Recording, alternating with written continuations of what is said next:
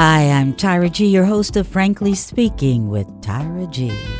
Welcome again to our virtual global gathering of phenomenal listeners. Yes, you. Fearsome and generous, humble and honest in pursuit of new possibilities and purpose. Every week, we meet at this table for an hour to experience, inspire, encourage, and empower each other through our joys and our lessons learned. We share topics that tradition tells us there are some things you just don't talk about. But here we live beyond both the judgment and the wreckage. We share aha moments and stories that have been left in our pockets for too long. Every week, we start right where we are. Although many of your voices will speak light into darkness, there is no insignificant person around this table. However, you must come dressed in your inner awesome, believing that impossible is merely a word to describe the degree of difficulty. You're listening to Radio Fairfax, Virginia, cablecast on Cox and Verizon Fios, Channel 37, and Comcast Channel 27 in Reston, and webcast worldwide on the internet at www.radiofairfax.org every Saturday evening at 8 p.m. Should you miss us, you can catch our archive Frankly Speaking with Tyra G podcast in my media room at tyragarlington.com, at TuneIn, Apple, and other favorite podcast platforms. And if you feel like connecting with me offline, that's easy too. Email me at tyragarlington, tyra@.com. Thanks so much for tuning in.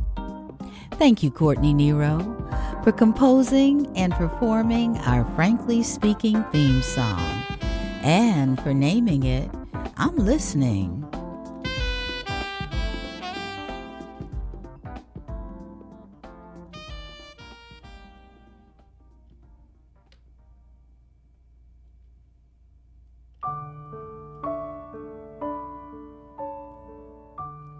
You know, this world has become challenged in ways it had not been for over 100 years. An invisible, unannounced enemy invaded our privacy, our routines, our expectations, and our hopes. Here in the United States, we began to see evidence of unparalleled challenge to our healthcare systems, our economy, and to wonder if our democracy would be strong enough to withstand the attacks on it. It feels most days like our new normal state is one of uncertainty and helplessness. Additionally, one phrase has become increasingly apparent in what we see, what we hear, and what we read. Just this morning, I heard this phrase in 2 news stories within 15 minutes of one another. Let me ask you this. What happens when you hear, when you read, when you see the words climate change? Are you curious? Do you think about your or your children's life or lifestyle? Do you feel threatened? Or do you wonder what's the big deal? Or do you deny that climate change is a crisis? The following information I'm going to share is not meant to scare, but to raise awareness to our planet Earth's condition. That's why I've added it to our series called Courageous Conversations. Consider this.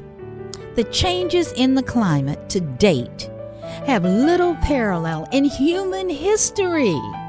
The last decade is quite likely the hottest the planet has been in 125,000 years. The world's glaciers are melting and receding at a rate unprecedented, at least in the past 2,000 years. Atmospheric levels of carbon dioxide have not been this high in at least, hear me now, 2 million years.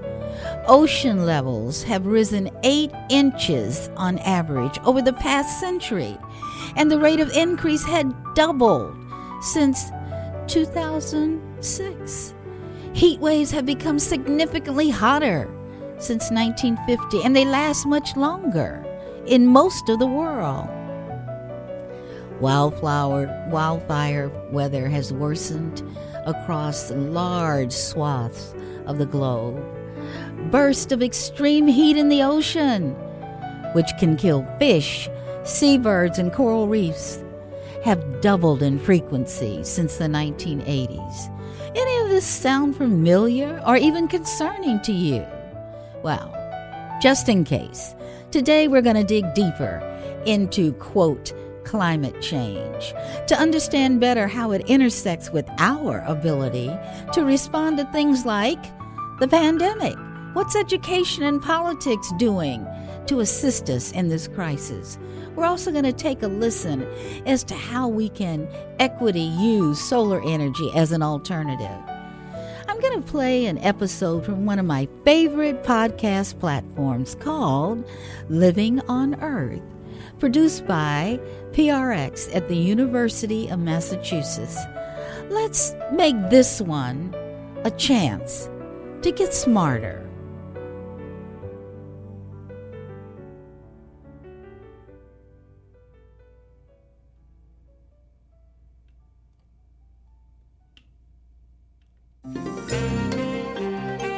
From PRX, this is Living on Earth.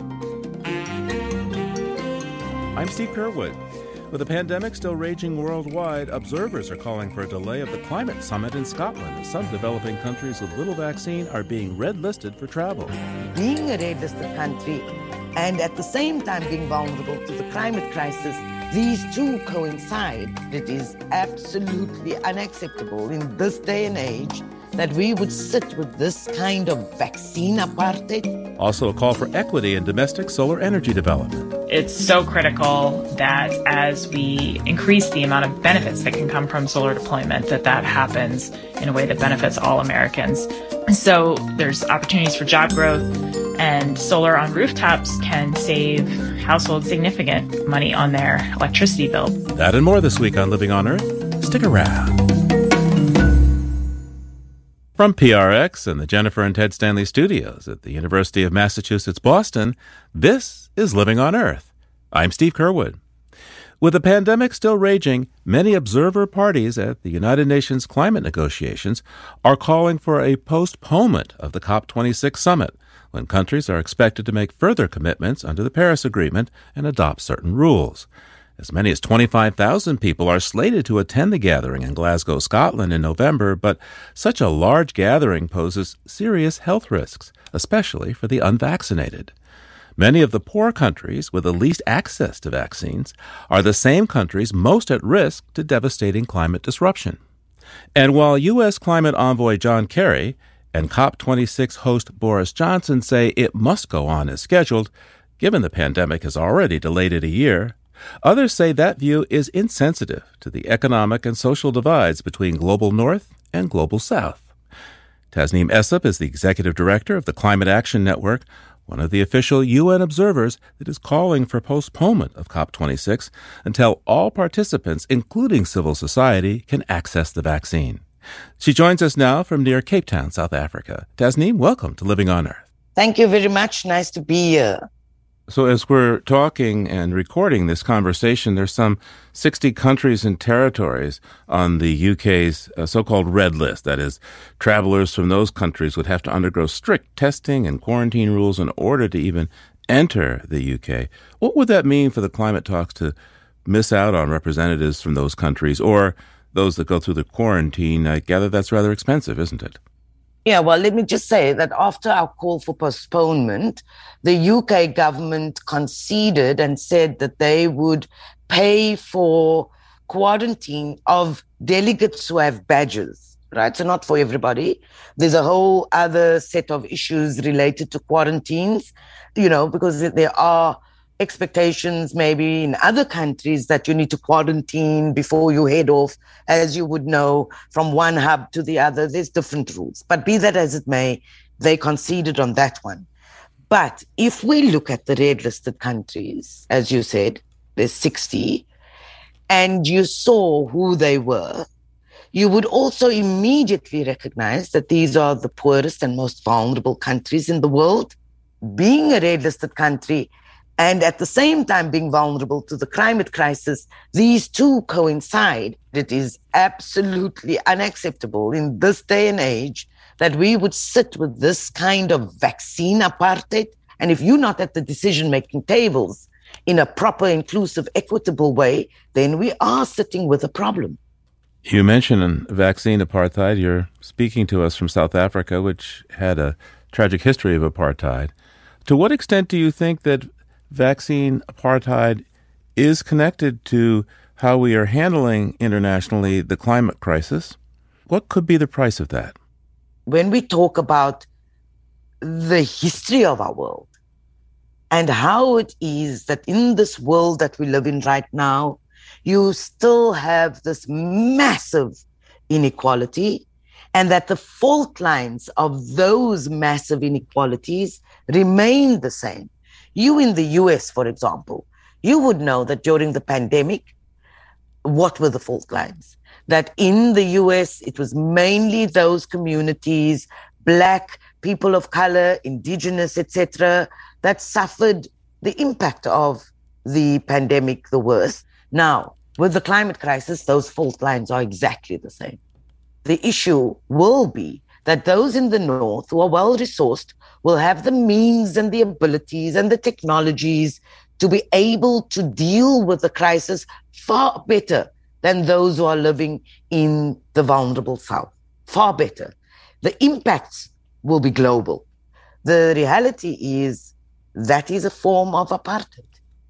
The haves and the have-nots. It generally is the have-nots are going to be those who are people of color, indigenous, from the global south, people of color in the global north, Black people, etc., etc. That is the story of the world.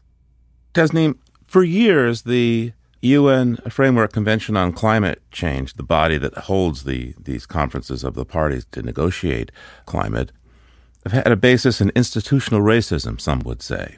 For example, the original Kyoto plan talked about Annex I countries that were pretty much all white and non-Annex, or then later called Annex B countries that were all pretty much the countries of color.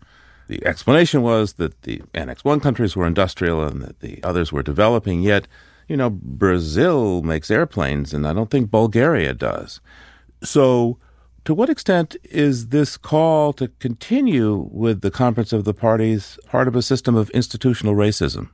Both in terms of our experiences with the pandemic and what we know about the climate crisis, who is historically responsible for the cause of climate change, who's bearing the worst burdens of the impacts of that crisis, you will see is rooted not just in institutionalized racism, but is rooted in systems of colonialism, of imperialism, and the history of development and industrialization, and also underdevelopment and deliberate underdevelopment. So, of course, we can't deal with a global crisis like climate in a way that ignores the roots of these problems, these systemic problems causing these crises.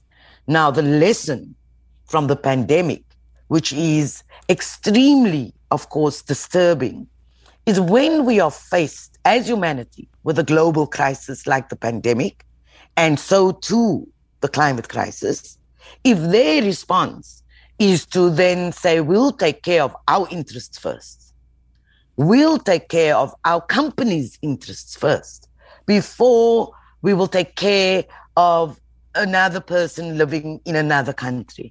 That lack of solidarity, of support, of just simple empathy is extremely worrying for me, personally. Let me ask you something specific here. In terms of the COP, what's the benefit to having an in-person set of climate negotiations as opposed to attempting, say, to create a virtual conference space now? So, Steve, these negotiations are really tough. I mean, there's ongoing battles. You know that it's taken many, many years to even get to a Paris Agreement. And it is tough, not because people are just trying to be difficult. It's tough exactly because of the issues that you speak to, about all these institutionalized systemic challenges. But the nature of negotiations requires people to be together, look each other in the eye. It needs to be about building relationships, that relationship of trust that needs to be built up to deal with such a global crisis in a context where, people, their track records haven't been proven good enough, etc., in terms of fulfilling commitments. That requires the personal engagement. Tasneem, how trustworthy are the rich and fully developed nations when it comes to dealing with climate? For example, in 2009 in Copenhagen, the promise was made that $100 billion a year would be provided by the rich countries to the poorer countries to help deal with climate disruption. To what extent have the rich countries delivered on that promise? They haven't. And this is our big problem. It's a decade ago that they made that commitment. And this 100 billion commitment by 2020, which was last year, was not fulfilled. And so there's a huge credibility gap. So please fulfill your commitments, build the trust based on that. And then I'm sure that, everybody will want to step up to do their fair share of what needs to be done to address this climate crisis. Now, COP26 has already been postponed once before. It was originally slated to happen in November of 2020. What does it mean for climate negotiations for it to be pushed later yet again? Let me be very clear that the Climate Action Network is now over 30 years old. We've been working to fight the climate crisis for that long. We've been in this process of the UNFCCC since its inception. There isn't another massive civil society network like ours that have dedicated its time, commitment, and energy to address the climate crisis. So it was very difficult for us to make this call. But what we recognize is that the risks, again, this time round, will have an impact on the ability for this COP to be inclusive, not just only of the government delegations, but civil society, a critical voice, the voice that keeps the pressure on these governments to act, with urgency and ambition. What we're saying is just delay it for a few months until we do get all these ducks in a row. Of course, we know that we don't have any control over the pandemic, but we do have control over vaccine rollout, and rich nations can do better in terms of that. And right now, we've been engaging, as we said, with the UK government since May this year, not just CAN, but other observers. And right now, we still don't have a full picture of what their plans are to ensure a safe COP and an inclusive COP. As you see it now, what do you think is the likelihood of the UK postponing an in-person COP? Well, Steve, they've been very clear that they will not postpone. And we've understood that, right? They've been very clear right up until our engagement with them on Friday past that they have no intentions of postponing the COP. When we made the call for postponement, we did not say we will boycott because we understand it is our responsibility. And so if the UK government does go ahead with the COP, we will be there. Limited, but we will be there. How do you feel about that? I feel, at a very personal level, we've been put under this, duress, essentially, right? It's highly, it makes me feel anxious that we've been dedicating our lives to fight the climate crisis. These COPs are important moments, of course, to keep the momentum and the pressure, etc. But that we are now going to have to make this choice, potentially risking your life, actually, because even the UK admits that they expect that there will be coronavirus infections at the COP. So we have to make that choice. And because the pressure has been put in the way that says, if we don't have this COP, this is the last chance to basically save us or, keep 1.5 degrees alive kind of messaging, that puts a further burden on us. But no government has to wait until Glasgow to already start. They should have. Their national commitments were supposed to be ambitious. They were supposed to deliver those last year already. Many of them did not. So they need to do the things they committed to do. Tasneem Essop is the Executive Director of the Climate Action Network International. Thank you so much for taking the time with us today.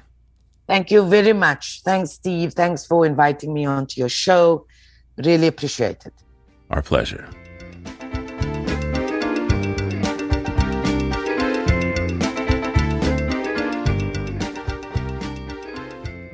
If you like what you hear on Living on Earth, please join us with a gift of $5 or more. Just go to LOE.org and click on Donate at the top of the page. And thank you.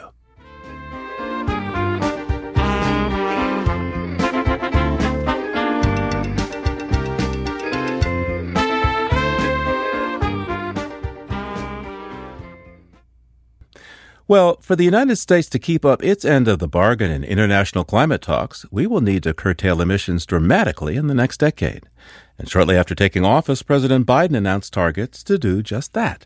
He outlined a goal to create a carbon pollution-free power sector for the United States by 2035 and a net zero emissions economy by 2050.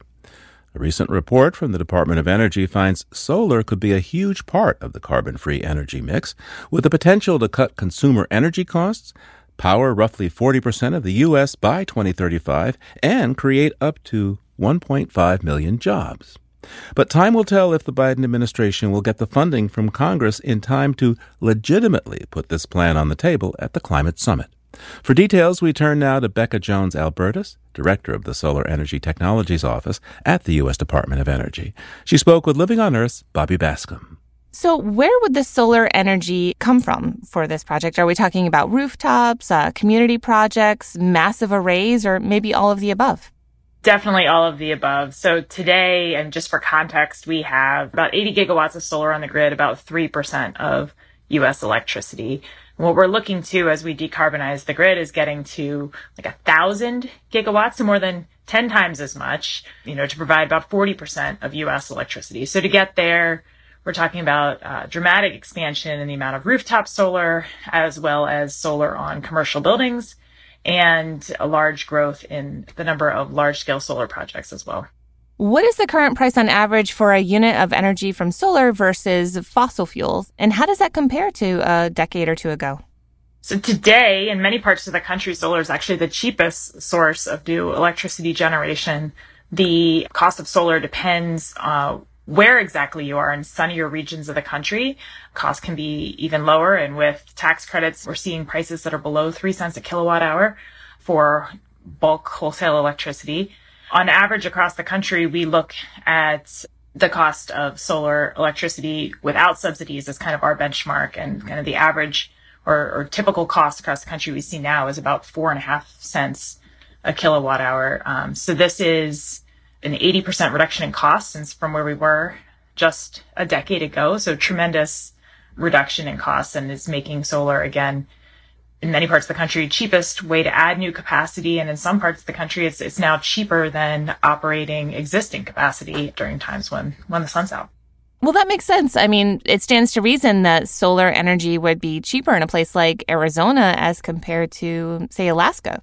Yes, the solar resource in the U.S. is strongest in the southwest of the country. And so you're going to see the lowest prices for electricity in places like Arizona, but actually solar can be affordable across the country, and the amount of sunlight doesn't vary by more than, about a factor of 2 across the country. So we're really seeing solar growth across the entire country, and all of our work and targets are aiming for solar to be an energy source for all of the United States. Now, what about the potential for solar in the transportation sector? Several car manufacturers, including Ford and GM, are fast-tracking their plans for electric vehicles, pledging to introduce, in some cases, an entire fleet of new electric vehicles in just the next few years. How might solar energy fit into that mix? Yeah, so the trends with electric vehicle adoption are a really important part of decarbonizing our energy system as a whole. And there's a really nice opportunities for synergy with solar and with electric vehicles. In particular, there are solar energy stations that are being set up to help with EV charging. And better integration of solar and EVs can enable EVs to be charged when there's surplus solar on the grid, and therefore they can take advantage of a really cheap source of power, when there is flexibility and when that charging occurs. And EVs are also being looked at as how they could be a grid resource, and when coupled with solar, to be able to provide better resilience to the grid if needed and provide greater services to support the reliability and the resilience of the grid over time. We're not there yet, but there's a lot of exciting work looking at how we can use solar and EVs together to better support the grid. Well, what kind of large-scale infrastructure changes would be needed to transition from an energy grid that's largely driven by fossil fuels, as we have today, to one that's largely powered by the sun?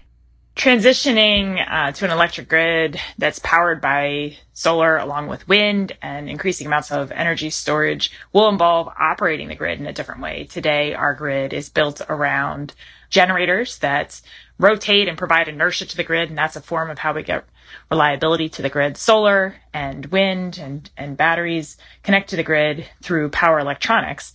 And so the way that they interface and the way that they provide reliability services to the grid is fundamentally different and will require new learning and new experience in how we operate a grid in that way. But we know that we can operate a grid like that and maintain its reliability.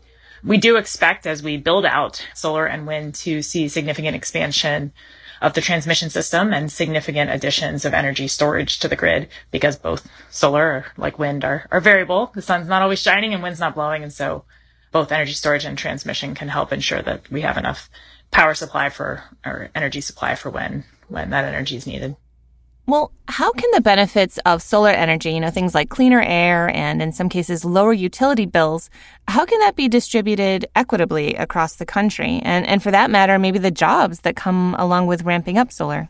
So glad you brought up equity, because it's something we're really thinking hard about and working toward as an equitable transition to a decarbonized economy and energy system. It's so critical that as we increase the amount of benefits that can come from solar deployment, that happens in a way that benefits all Americans. So yes, in particular, as we scale up solar deployment, that comes with job growth. In fact, the Bureau of Labor Statistics cites solar installer as one of the top 3 fastest growing jobs they expect over the next decade. And they're probably not using even our most aggressive assumptions for how much solar deployment could grow. So there's opportunities for job growth. Solar that's deployed on rooftops and commercial buildings can provide opportunities when it's paired with storage to enhance energy resilience, something that can become, more and more important as we're unfortunately seeing larger numbers of extreme weather events and disasters. We can really build greater community resilience if we're thoughtfully installing solar and energy storage. And we want to do that so that the communities that can be maybe the hardest hit or in the most in need of that resilience are receiving it. And then, of course, solar has the potential to create financial savings. And solar on rooftops today can save households in many areas of the country significant money on their electricity bill. But you have to be able to afford to put solar on your rooftop, or you have to own a home. You have to have a good credit score to qualify for a loan. And that is obviously not available to many, many members of the country. In fact, we estimate about half of all American households won't have access to rooftop solar, either because they rent a home or they have shading on their roof or financial barriers. And so we're also putting a lot of investment in something called community solar, which is a large solar installation that households can get a share of and that can be treated as though it were on your roof in terms of financial savings. And that can provide an opportunity then for all households to receive some of these financial benefits that can come from rooftop solar. So we have at DOE the National Community Solar Partnership, which is we have over 500 partners that are working together with us to develop really effective models for affordable community solar and to expand that access to all American households. That's Becca Jones-Albertus, the director of the Solar Energy Technologies Office at the U.S. Department of Energy, speaking with Living on Earth's Bobby Bascom.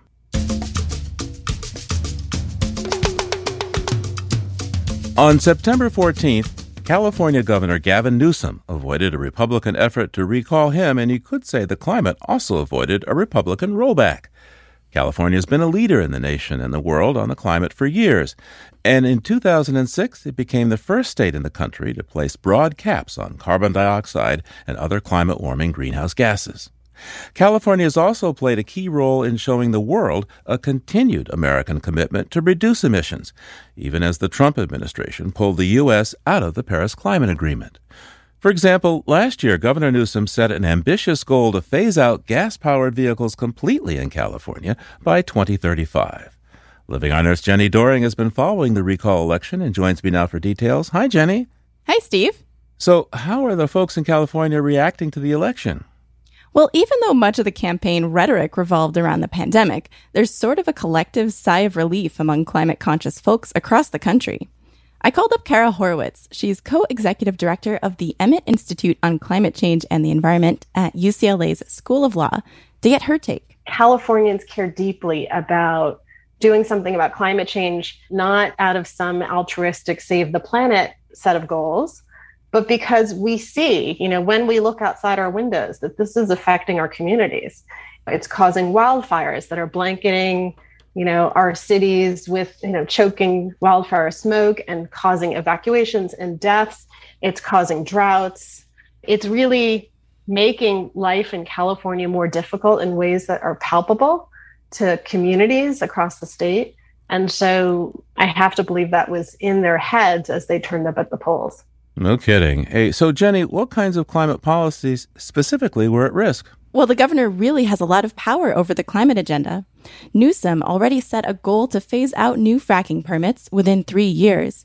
Kara Horowitz says that the 46 mostly Republican candidates to replace Governor Newsom, the top vote-getter Larry Elder, a big Trump supporter, would have been a disaster for the climate. Our state's goal to become carbon neutral by 2045 really depends only on who's governor. And those things would have been toast under Larry Elder. I don't think it's exaggeration just to state baldly that the Republican frontrunner really had environmental regulation in his sights.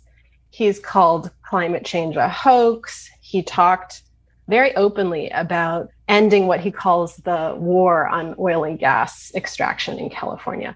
And there are other ways the governor can control climate policy. And those include things like agency appointments. Who's on the board or heads the California Air Resources Board, which is the state agency that essentially develops the California climate policy. A shift in power would have impacted the business community, too. Here's Samantha Gross, director of the Energy, Security, and Climate Initiative at the Brookings Institution. At the national level, we've seen a lot of flip-flopping on climate policy, and that's a difficult environment in which to run a business. Whereas California policy has been much more consistent over time and much more clear. She says it's also led the way in showing how whole economies can transition away from fossil fuels. California is a real leader in renewable energy in the United States, and California and the Newsom administration have really shown that you can operate a grid with a higher level of renewables than many thought possible right now. Yeah, in the world's 5th largest economy, too. Right. And Professor Horowitz says that California's global role became crystal clear for her on a trip with students to one of the big UN climate talks. We were walking down a corridor next to some delegates from another country who were obviously party delegates. And I actually don't know what country they were from, but they were from an African country. And we heard them speaking in their native tongue and didn't really understand what they were saying, except punctuating their conversation periodically would be the phrase AB 32 and Fran Pavley, AB 32, Fran Pavley, which is, of course, a reference to California's landmark climate change bill, AB 32, which was sponsored by Fran Pavley in the legislature. And it was really a remarkable moment because, again, it brought home for us the fact that California's influence is not just theoretical, but real. And of course, the Biden administration aims to reassert U.S. leadership at the next climate summit. If climate champion Gavin Newsom had been tossed out of office, that would have been a lot harder. And Steve, Governor Newsom had pretty much the same margin of victory as President Biden in California, so the Democrats should be feeling pretty confident that their base is behind them on the pandemic and climate issues. Well, thanks, Jenny. Sure thing. That's Living on Earth, Jenny Doering.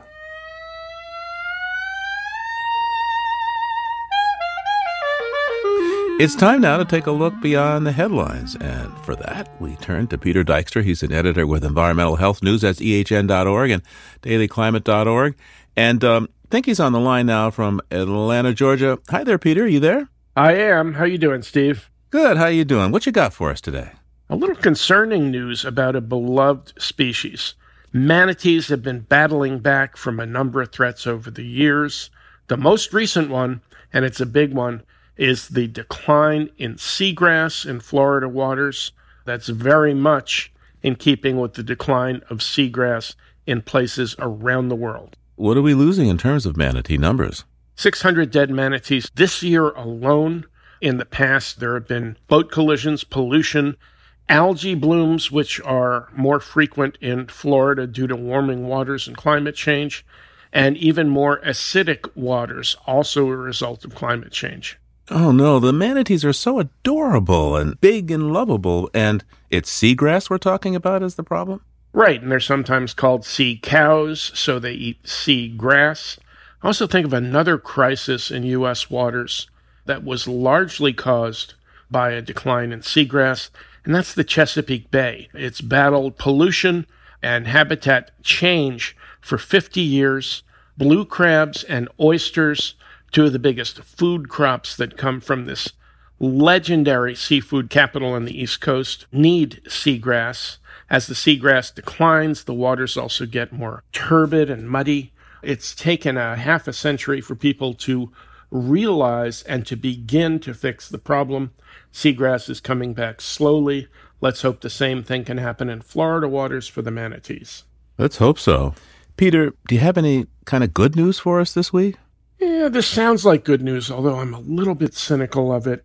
There are a couple of surveys that have come out recently adding to the body of evidence that the kids in Generation Z are flocking to careers in climate change, in industry, in science, and advocacy, and they're making the issue a more central part of their lives. If we're talking about college graduate types here, typically those folks tend to head off to what? Law school or Wall Street or medical school, something like that. And you're saying that climate is attracting them? Well, I'm pretty sure we're still going to have plenty of lawyers, plenty of doctors. Wall Street is not going to empty out, but people who are concerned about their lives and their children's lives are more frequently moving to climate change. There's even a government program called the Civilian Climate Corps that's in the making right now to help Gen Zers conserve public lands, a little bit similar to the Civilian Conservation Corps and other programs back in the Great Depression that gave people jobs and helped out American society at the same time. Climate change, of course, is not just an American issue, but a global issue. The reason I'm a little cynical about all this is that a lot of polls tend to show good intentions on the environment. It's happened for years. Sometimes it doesn't always pan out. Hey, let's take a look back at history now. What do you see? A 60th anniversary, that's an important date in all history, not just American history. In his first address to the United Nations, September 25th, 1961, President John F. Kennedy told the UN General Assembly, quote, "We in this hall shall be remembered either as part of the generation that turned this planet into a flaming funeral pyre or the generation that met its vow to save succeeding generations from the scourge of war." Boy, the first part of that statement might have been referring to the climate, huh? And the flaming funeral pyre may have been referring to Light My Fire, the Doors song. But back in 1961, the Cold War was in full bloom. And a year after that, President Kennedy was dealing in October of 62 with the Cuban Missile Crisis, which most historians feel is the closest we've ever gotten to nuclear war so far. Yes, it was a close call, and let's hope we never get that close again. Thank you, Peter. Peter Dykstra is an editor with Environmental Health News. That's ehn.org and dailyclimate.org. And we'll talk to you again real soon. All right, Steve. Thanks a lot. Talk to you soon. And there's more on these stories on the Living on Earth webpage. That's loe.org.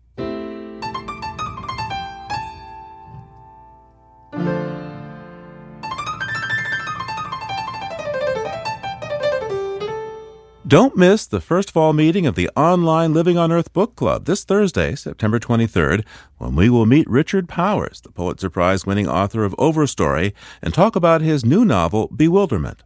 It's about an astrobiologist raising his son as a single dad on a beautiful, imperiled planet.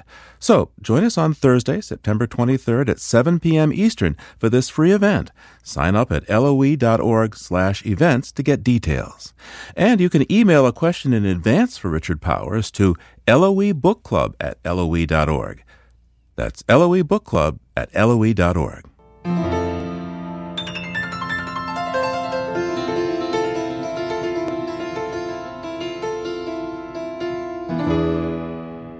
Coming up, students, faculty, and alumni force Harvard University to divest its $40 billion endowment from fossil fuels. That's just ahead on Living on Earth. Support for Living on Earth comes from Sailors for the Sea and Oceana, helping boaters race clean, sail green, and protect the seas they love.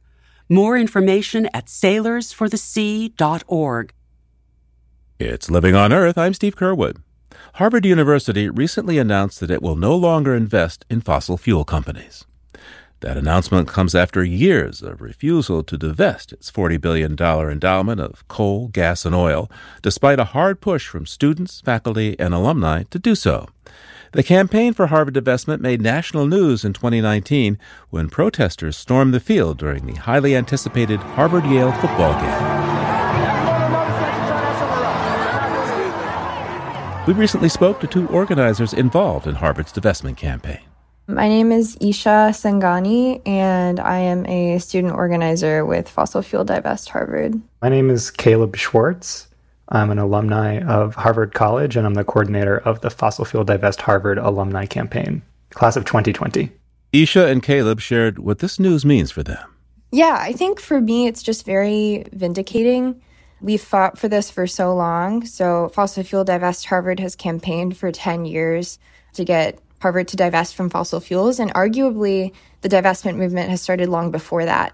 And so to have this happen now is simultaneously, it feels amazing. It feels like a really big victory that we got here. And at the same time, it makes me really angry that Harvard took so long to begin with.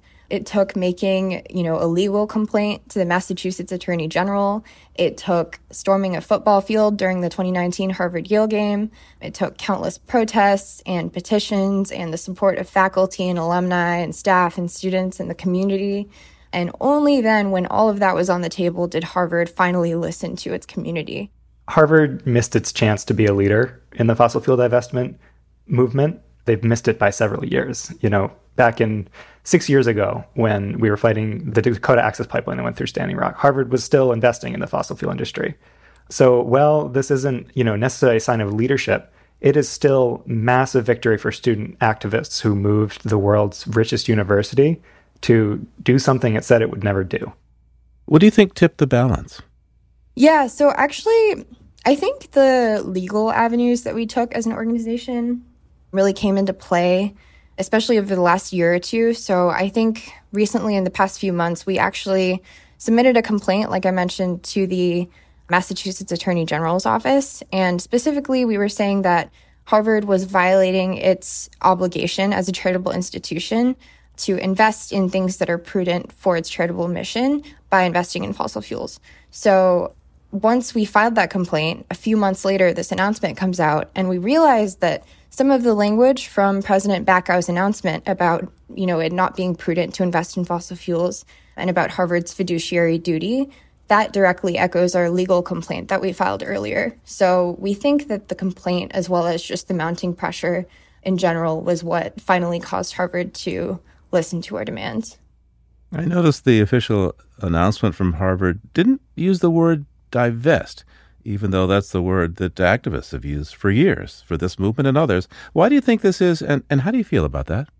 Yeah, I mean, I really encourage anybody who's interested in this story to go and read President Pacquiao's letter.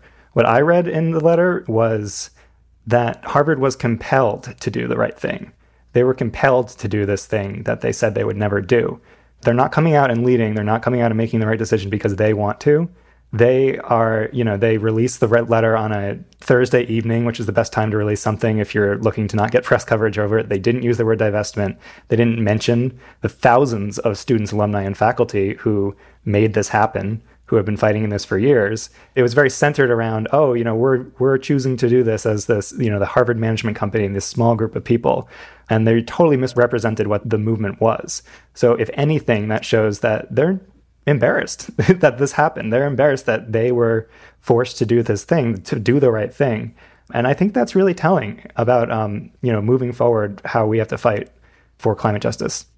And from a student perspective, tell us why it's important to hold companies and organizations accountable for the climate emergency. Yeah, so I mean, personally, I believe, and I know a lot of members of Fossil Fuel Divest Harvard believe this too, is that fossil fuel companies are the most to blame for this climate crisis.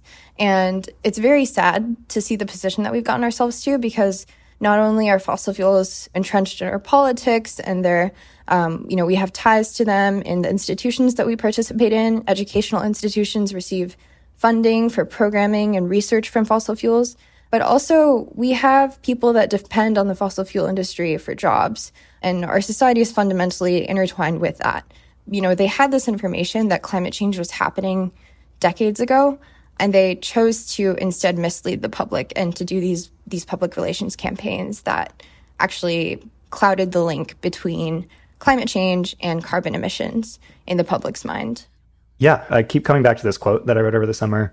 The quote is, "The world isn't dying, it's being killed, and the people who are killing it have names and addresses." It's a bit of a, blunt, direct quote, but I think it really speaks to the fact that there are a small number of people who hold immense amounts of power who are investing in a very destructive fossil fuel industry and a very destructive future. And it's up to, the masses, the rest of us, to push the system in the other direction. Isha, how did you get involved in divestment? What inspired you to get involved in this movement? Yeah, so I'm from Seattle, and I remember very vividly in early high school, we had a series of very bad wildfires. We're talking the whole sky is pink. There's ash over everybody's cars. And I think this was August of 2017. And then that year was quite bad. And then next year we had a variation of the same thing. And then next year it got even worse. I realized that climate change was here and it wasn't going away. And it was only going to get worse from there unless we do something about it as a society. And so when I got to Harvard, I kind of wanted to find a place where I could channel that energy and to act on climate change. And I felt like Fossil Fuel Divest Harvard was the right avenue for me to do that. So I met this amazing community of people. Now we share friendships, but it all kind of stemmed from us all believing in the same things, which is that Harvard investing in fossil fuels is not leading us to a just and sustainable future that we need. Caleb, where are you from, and when did you first come to understand that there's a climate emergency, a climate crisis? Yeah, I'm from right near New York City, and I think I've always been aware that there's a climate crisis, but I remember vividly in 2012 when Hurricane Sandy hit, standing with my family in our home, and we were watching outside as the strongest winds and the strongest rains that I've ever seen were coming into our neighborhood. Our house was flooding, and the power lines outside our house were on fire, and the fire was slowly approaching our house. And I just remember being paralyzed with fear. I remember never experiencing anything like that. And I was lucky. My house didn't burn down. We lost a bunch of stuff in the basement, but we were fine. But then the second shock that hit me was seeing all the people that were not fine. I had friends who lost their homes. I had my school took a field trip out to Long Island to help people, clean their rubble out of their houses. And there were people who were disrupted, potentially are still feeling the effects to this day. So I saw that grave injustice of this current crisis at a young age. And I think it really cemented in me personally the need to do something. What do you think might be the ripple effect of Harvard's divestment of fossil fuels, other institutions? Well, going back to 2019, when our campaign did a really high-profile action during the Harvard-Yale game, we disrupted the football game. Yale ended up winning that football game, but this time we beat Yale to divestment. So hoping that they divest pretty soon. There are so many more rich institutions that need to divest, but I think something about the divestment movement is that it is very accessible. Chances are that you are connected to a church or a pension fund or just your bank. If you bank with Chase Bank, that's the leading funder of fossil fuels. There's so much that we can do to reform, institutions that touch us at every single level of our lives. The fact that some of the worst pipelines in the world, if you look at who owns them, if you look at whose money is in them, it's, everyday people. It's teachers, pension funds. It's workers' pension funds that invest in a lot of these terrible projects, and not everybody knows that. And people are starting to catch on to this, being this way the system works. So I think in terms of ripple effects, this victory, I hope it sends the message that it is possible to do this at so many other places than just, stodgy old institutions, that it is possible to get, everywhere to do it. Because if Harvard can do it, this really rich and conservative institution can do it, we can move a lot of other institutions too. Caleb Schwartz is a Harvard alumni and coordinator of Fossil Fuel Divest Harvard, and Isha Shangani is a student organizer with the group. We reached out to Harvard President Larry Bacow for comment, though he did not reply by the time we went to broadcast. The bank J.P. Morgan Chase sent us a statement about sustainability, but did not address the issue of their financing of fossil fuel projects. You can see full statements from both President Bacow and Chase on our website, loe.org.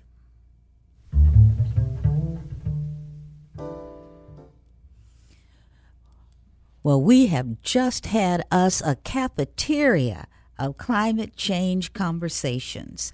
There's new terminology like climate justice. The thing I liked, one of the phrases was the lack of global solidarity compatibility is the biggest barrier to solutioning and saving our climate. The next happy news was the interest of Gen Z, wanting very much to engage in the solutions of saving our planet.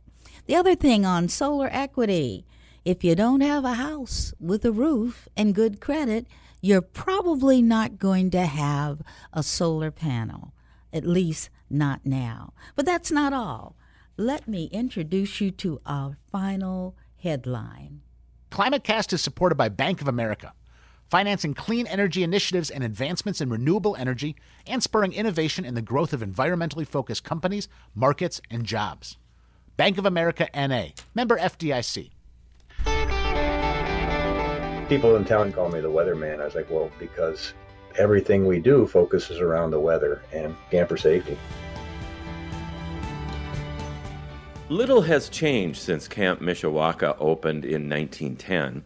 The woodshop, bunks, and canoes are still there, but temperatures have changed quite a bit. The Grand Rapids Summer Camp sits in one of the fastest warming areas on the planet.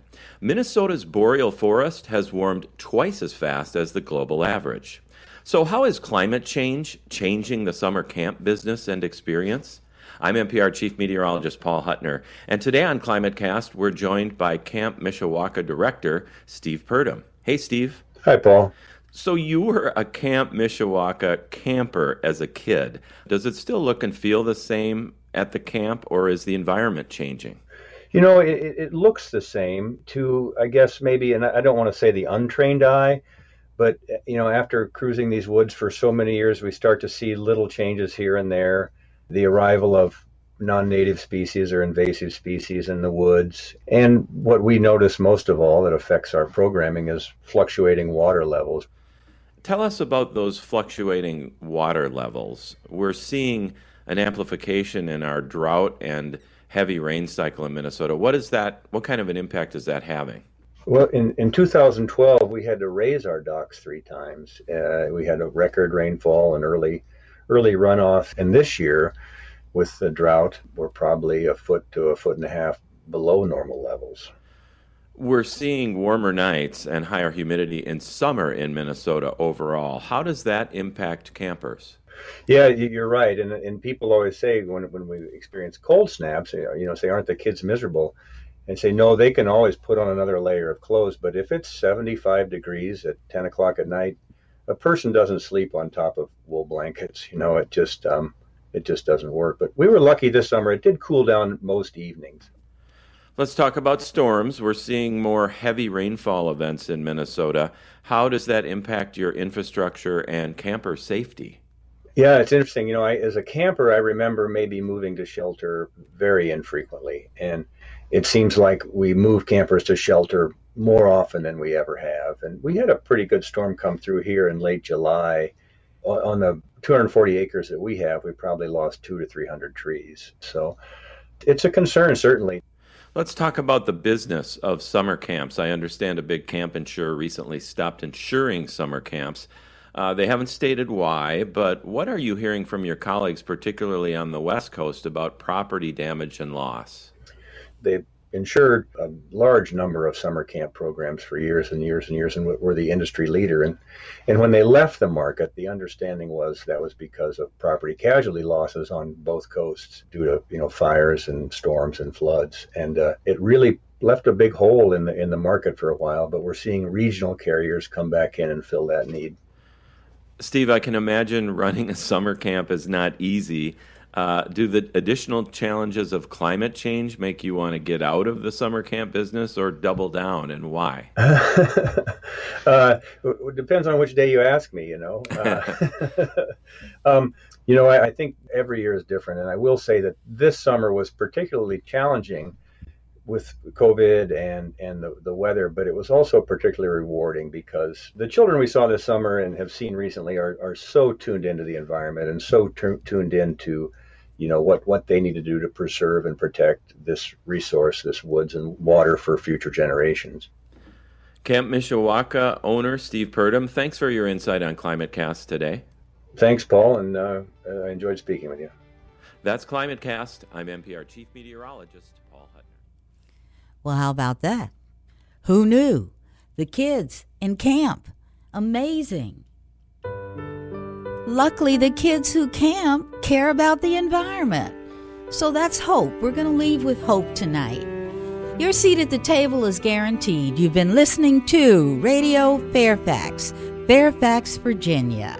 Cablecast on Cox and Verizon Files, Channel 37, and Comcast, Channel 27 in Reston. And we are webcast worldwide every Saturday evening. www.radiofairfax.org. Hey, remember, you are worthy. You are stronger than you feel. You are chosen. You're important. Treat yourself like someone you love. And treat the environment like someone you love as well.